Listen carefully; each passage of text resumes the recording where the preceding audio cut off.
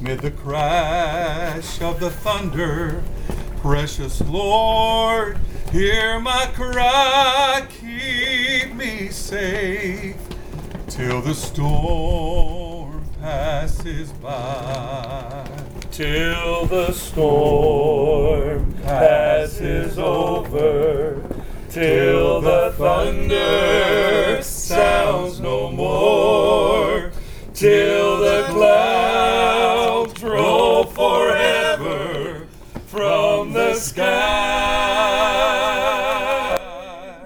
Hold me fast, let me stand in the hollow of thy hand. Keep me safe till the storm passes by. You want to do that one? Yeah. Y'all sing this one with us. When peace like a river attendeth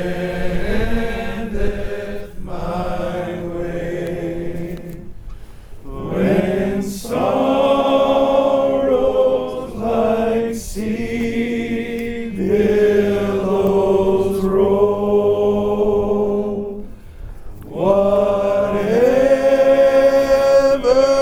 my lot, thou hast taught me to say, it is well, it is well with my soul.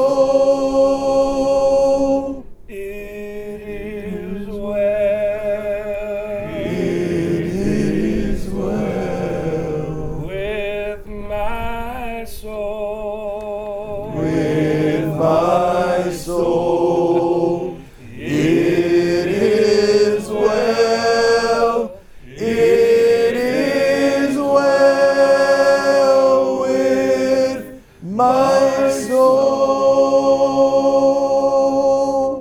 Hey everybody, thanks for tuning in to the Recovering Fundamentalist Podcast. We're your host. I'm JC. This is Brian. That's Nathan. And we are coming to you live from the Sea of Galilee out here in Israel. With an American flag in the background. And the national anthem. And we've got a whole group of guys with us here. And one lady. Thanks for being here with us today, guys. This has been an incredible trip already. I feel like we've already done a week's worth of stuff in one day, but we are here tonight. Nathan, I think it'd be great for you to share just what God has placed on your heart as we are here in the middle of the Sea of Galilee. So, if you got your Bibles, and I know some of you do, let's go ahead and open them to the book of Mark. We're going to be looking at Mark chapter 4. But before we get there, I just want to talk about the place that we're at. The Sea of Galilee, looking around, I had a conversation with a few guys earlier about how we've always pictured in our mind. I heard stories of this place from the time I was a little boy, probably before I could talk. I was hearing stories about this place, and most importantly about the one who made such an impact on the world through this place. But just being here is something I cannot describe in words, knowing that Jesus was here, knowing that this is where God literally blessed all the nations of the world through this place and through His Son, Jesus Christ. But we see this location in the Old Testament going back to where the tribes were divided, the land was given, and it's listed out there. And we also see it in Isaiah, where it's prophesied that the Messiah would come from the region of Galilee. So in the New Testament, we see that Jesus fulfilled that prophecy, and it happened right here. Much of the fishing that went place in the ministry of Jesus, the disciples, the teaching, the miracles, all happened in this place. And thinking about all the different places surrounding here that many we've visited today, you've got Capernaum, Chorazin, Bethsaida, Magdala, we just came from there, Tiberias, Capernaum. Like, we got to go visit. We can look around and see these places and see the impact where Jesus' ministry happened. His home was just right here, and we got to walk through that place. And as we look through the Gospels and see all that Jesus did, I want to remind you that everything that Jesus did in his ministry served a purpose. And I want to talk to you about that purpose, what the main purpose was. So many times we get distracted by the miracles. We get distracted, which they're amazing. They serve the purpose. We get distracted by the stories. Those are amazing, but they serve the purpose. And when we think of all the things that Jesus did, where he calmed the storm in Matthew, also in Mark we're going to see, and in Luke, Jesus walks on the surface of the Sea of Galilee. He teaches the crowds on the shore. He preached while standing on a boat in this very body of water. And so many other things that we could talk about, where he cast out the demons on the banks of the Sea of Galilee, where he's raising Jairus' daughter near the Sea of Galilee, healing a man with an unclean spirit. And we got to see firsthand today where they believe the location is, where after he rose from the grave, he was able to come and minister to his disciples as the risen Lord and Savior, and performed a miracle where they caught all the fish, and then they cooked the fish and ate with Jesus, and then he forgave Peter in such a powerful way. And all of that happens within eyesight of what we can see from where we're standing or sitting on this boat. But I want to point something out from Mark chapter 4 that just has astounded me. And I heard this idea a few years ago, and it's something that stayed in my heart and impacted me. And I hope I can just encourage you today to focus on what really the purpose of Jesus' ministry was, and then on what the purpose of our ministry is. So Mark chapter 4, starting in verse 35. On that day when evening had come, Jesus said to them, "Let us go across to the other side." And leaving the crowd, they took him with them in the boat, just as he was. And other boats were with him. And a great windstorm arose, and the waves were breaking into the boat, so that the boat was already filling. But he was in the stern, asleep on a cushion. And they woke him and said to him, "Teacher, do you not care that we are perishing?" And he awoke and rebuked the wind and said to the sea, "Peace, be still." And the wind ceased, and there was a great calm. And he said to them, "Why are you so afraid? Have you still no faith?" And they were filled with great fear and said to one another, "Who then is this, that even the wind and the sea obey him?" I want you to notice how calm and how casual Jesus was in the middle of the storm. He's sleeping. He's perfectly at peace. He's at rest. While everything around him is in turmoil, the storm is happening. And I've heard this sermon presented in many different ways, and it has many different applications. But I want you to think about some of these.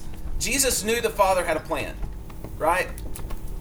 He knew that a storm couldn't derail that. He knew that this was not the death that he was destined for. On a ship on the sea, he understood that. He had faith. We also see that Jesus can command the winds and the storm, and he has power over that. So maybe he was just sleeping because he knew he could just wake up at any moment and say, "Peace, be still," and then go right back to sleep. But there's something that I really want us to focus on, that Jesus was asleep in the storm instead of fighting a battle that everybody else wanted him to fight, because that battle, the battle of the storm, wasn't connected to his purpose. Jesus didn't come to calm storms. He did calm storms. He did heal the sick. He did so many things to point to who he was, to point to his purpose. But the storm wasn't his purpose for being here. And so He was just asleep. He was focused on something greater than that. You know what happens in the next chapter, right? He goes and he heals the man, forgives his sins, gives him a new purpose in life. That's the reason Jesus came. He came to forgive sins. He came to give people a new life. He came to transform them, and ultimately the only way he could do that was by his sacrifice on the cross, by his death, by his resurrection. But he came to bless the entire world, to bless all the nations through his work on the cross, through who he was and through what he did. So all the miracles that we see that are amazing, all the stories, all the footsteps of Jesus, all the sights, they don't distract from the main purpose of why Jesus came. So we can think about our life. We can think about our storms. He sometimes makes us go through storms. He doesn't calm every single storm in a miraculous way. But when he chooses to calm the storm, we celebrate. We had a conversation today about Jesus answering prayer in a very direct way. God is just as powerful today as he was when he was standing on a boat teaching. When he was miraculously healing the sick, raising the dead, showing a bunch of fishermen how to catch fish in a way they'd never heard of before. He's just as powerful today. He can do anything he wants to do. And sometimes he calms the storm, but sometimes we go through those storms. Sometimes our family members die. Sometimes we don't get healed of the sickness. Sometimes the financial miracle we're praying for does not come through. But here's the thing we need to remember about those storms. They don't undo God's purpose. Amen. It That's is right. going to be accomplished.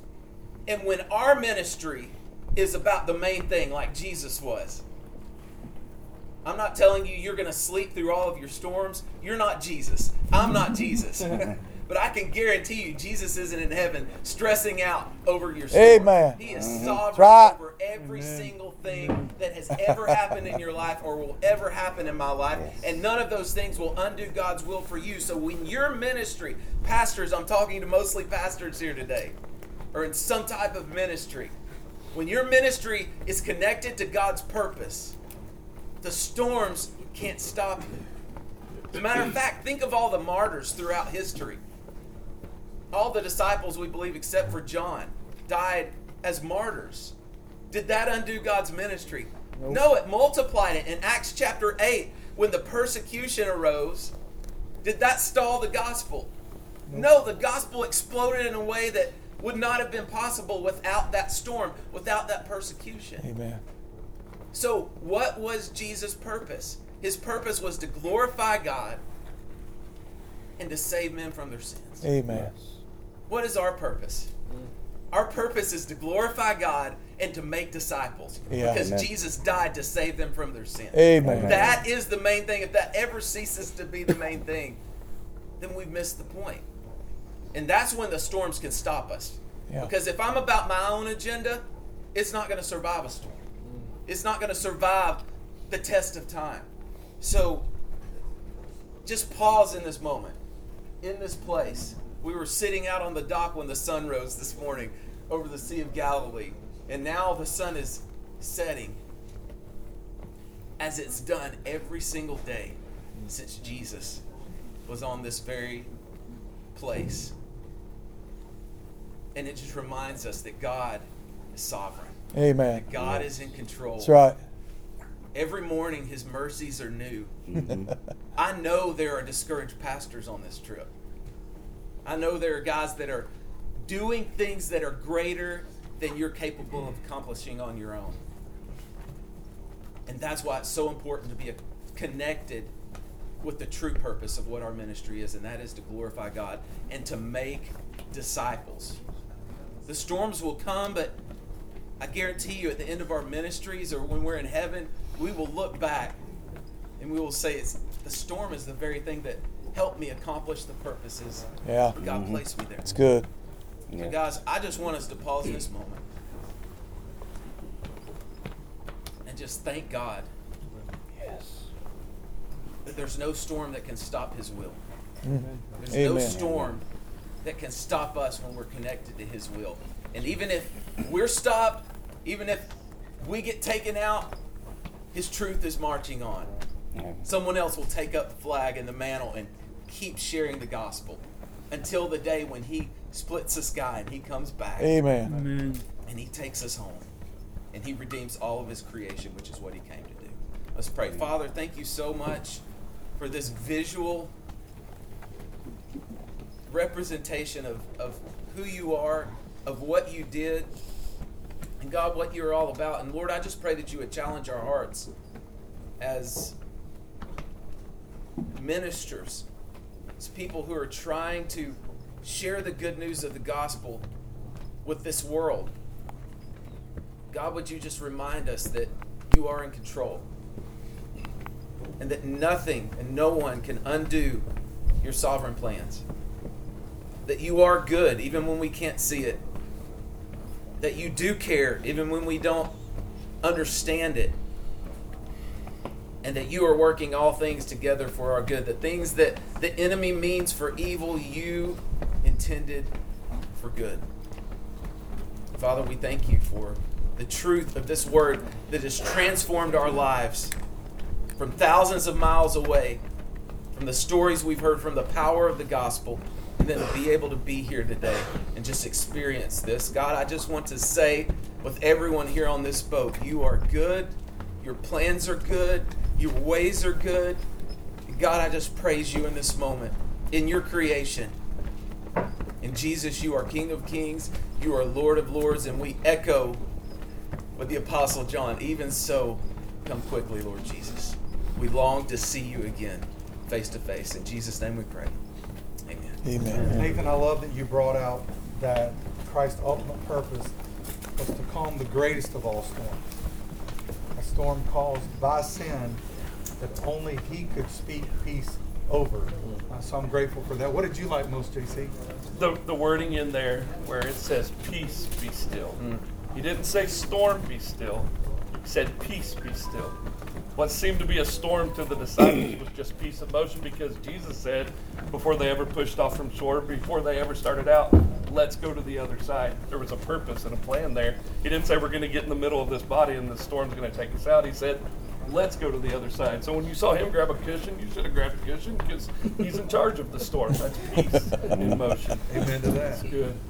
Man, Nathan, great message. Did you ever dream when we started this podcast that you'd be standing on a boat sharing the story of Jesus calming the storm on this very body of water from the bow of a boat at sunset? Yeah, it's just incredible. And to share this time with so many of our family, it's amazing. We'd love for you to...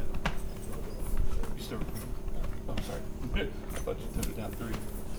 We'd love for you to be part of a trip like this in the future, because I don't think this is going to be the first time that we go to Israel as the It is the first time. It is the first time, JC. Correct. Let's re-edit it. I think this is not going to be the last time that There you That'll be edited. This is the first of many, and man, we are so excited just to be here and to see all the sights. It's making the Bible really come to life. Yeah, in a different way. I've already seen things that's changed the way, how close Magdala was actually to this body of water. Yeah. You know, I'd always pictured it being further away, I guess, and just it's right on the banks, and it's been pretty amazing. It's great. This is day 1. Yep, day 1. It's awesome. Hey, we've already learned that movements are still happening. This Mediterranean diet is moving Amen. a lot of people.